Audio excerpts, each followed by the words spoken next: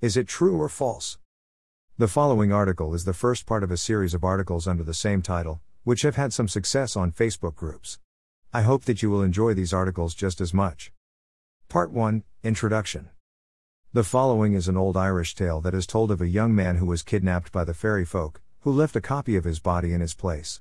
The discovery of this false body encouraged the family to believe that the young man had died, just as it was meant to do.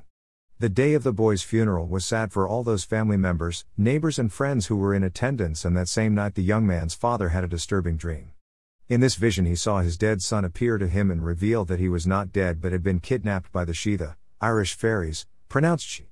He appealed to his father to come and rescue him by making his way to the cross in the nearby village at midnight on Midsummer Night's Eve, bringing with him some trusted friends, a black-handled knife, and some whiskey. In the dream the boy explained that his father was to wait until he would see his son pass by on a fairy horse and then cut off the animal's right ear. The father was warned that only by following these instructions could he successfully release the boy from the Síoda. So, when Midsummer Night's Eve arrived, the boy's father and his trusted friends gathered at the cross as he was told. The party waited, but they did not see the fairy host riding past, and the son was lost to his family for all time. Unknown to the father, the spell had not worked because the scheme had been cursed by the presence in the group of a man who had murdered 3 other men. A familiar Irish fairy tale which, like most Irish fairy tales, does not have a happy ever after ending. Unfortunately, there is another common tendency in that those who read these stories often consign them to tales of fantasy. In these modern times of the 21st century, however, there has been a rebirth of interest in such stories because they are considered to be tales of mystery and imagination and categorized as young adult fiction. But for many readers of Irish fairy folklore, this is a great error because there is evidence that not all folklore stories can be simply assigned to the category of fictional fantasy. In fact, some of the tales told may have some degree contained within them. Consider the following story that was related by Elizabeth Andrews in her book Ulster Folklore. In the time of the press gang, a crowd was seen approaching some cottages. A great alarm ensued, and the young men fled, but it was soon discovered that these people did not come from a man of war, they were fairies. A terrible story, showing how the fairies can punish their captives, was told to me by an old woman at Army in County Antrim, who vouched for it as being candid truth. A man's wife was carried away by the fairies, he married again, but one night his first wife met him, told him where she was, and besought him to release her, saying that if he would do so she would leave that part of the country and not trouble him any more. She begged him, however, not to make the attempt unless he were confident he could carry it out, as if he failed she would die a terrible death. He promised to save her. And she told him to watch at midnight when she would be riding past the house with the fairies. She would put her hand in at the window, and he must grasp it and hold tight. He did as she bade him, and although the fairies pulled hard, he had nearly saved her, when his second wife saw what was going on, and tore his hand away.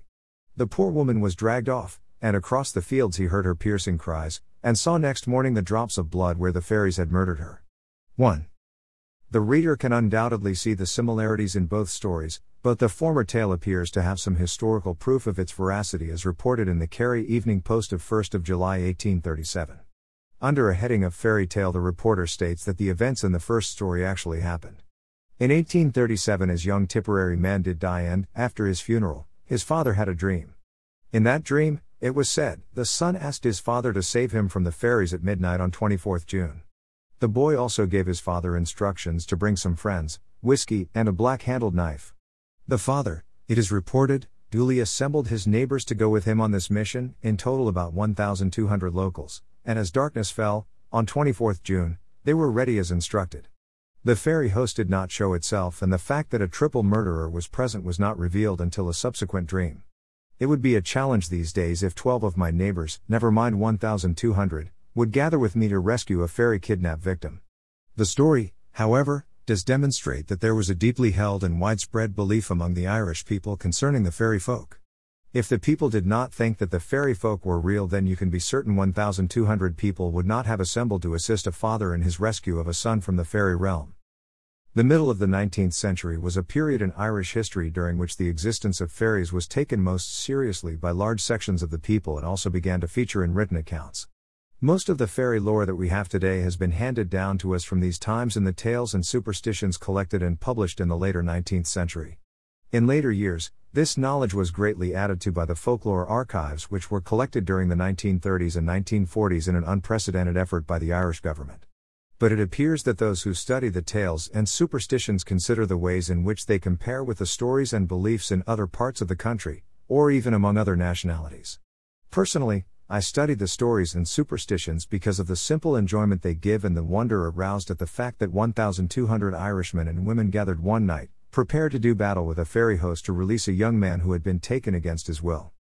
In the middle of the 19th century, the Irish peasantry held strongly to their belief in the fairy folk, which caused certain sectors to attack such beliefs in the hope of destroying what they considered to be pure nonsense.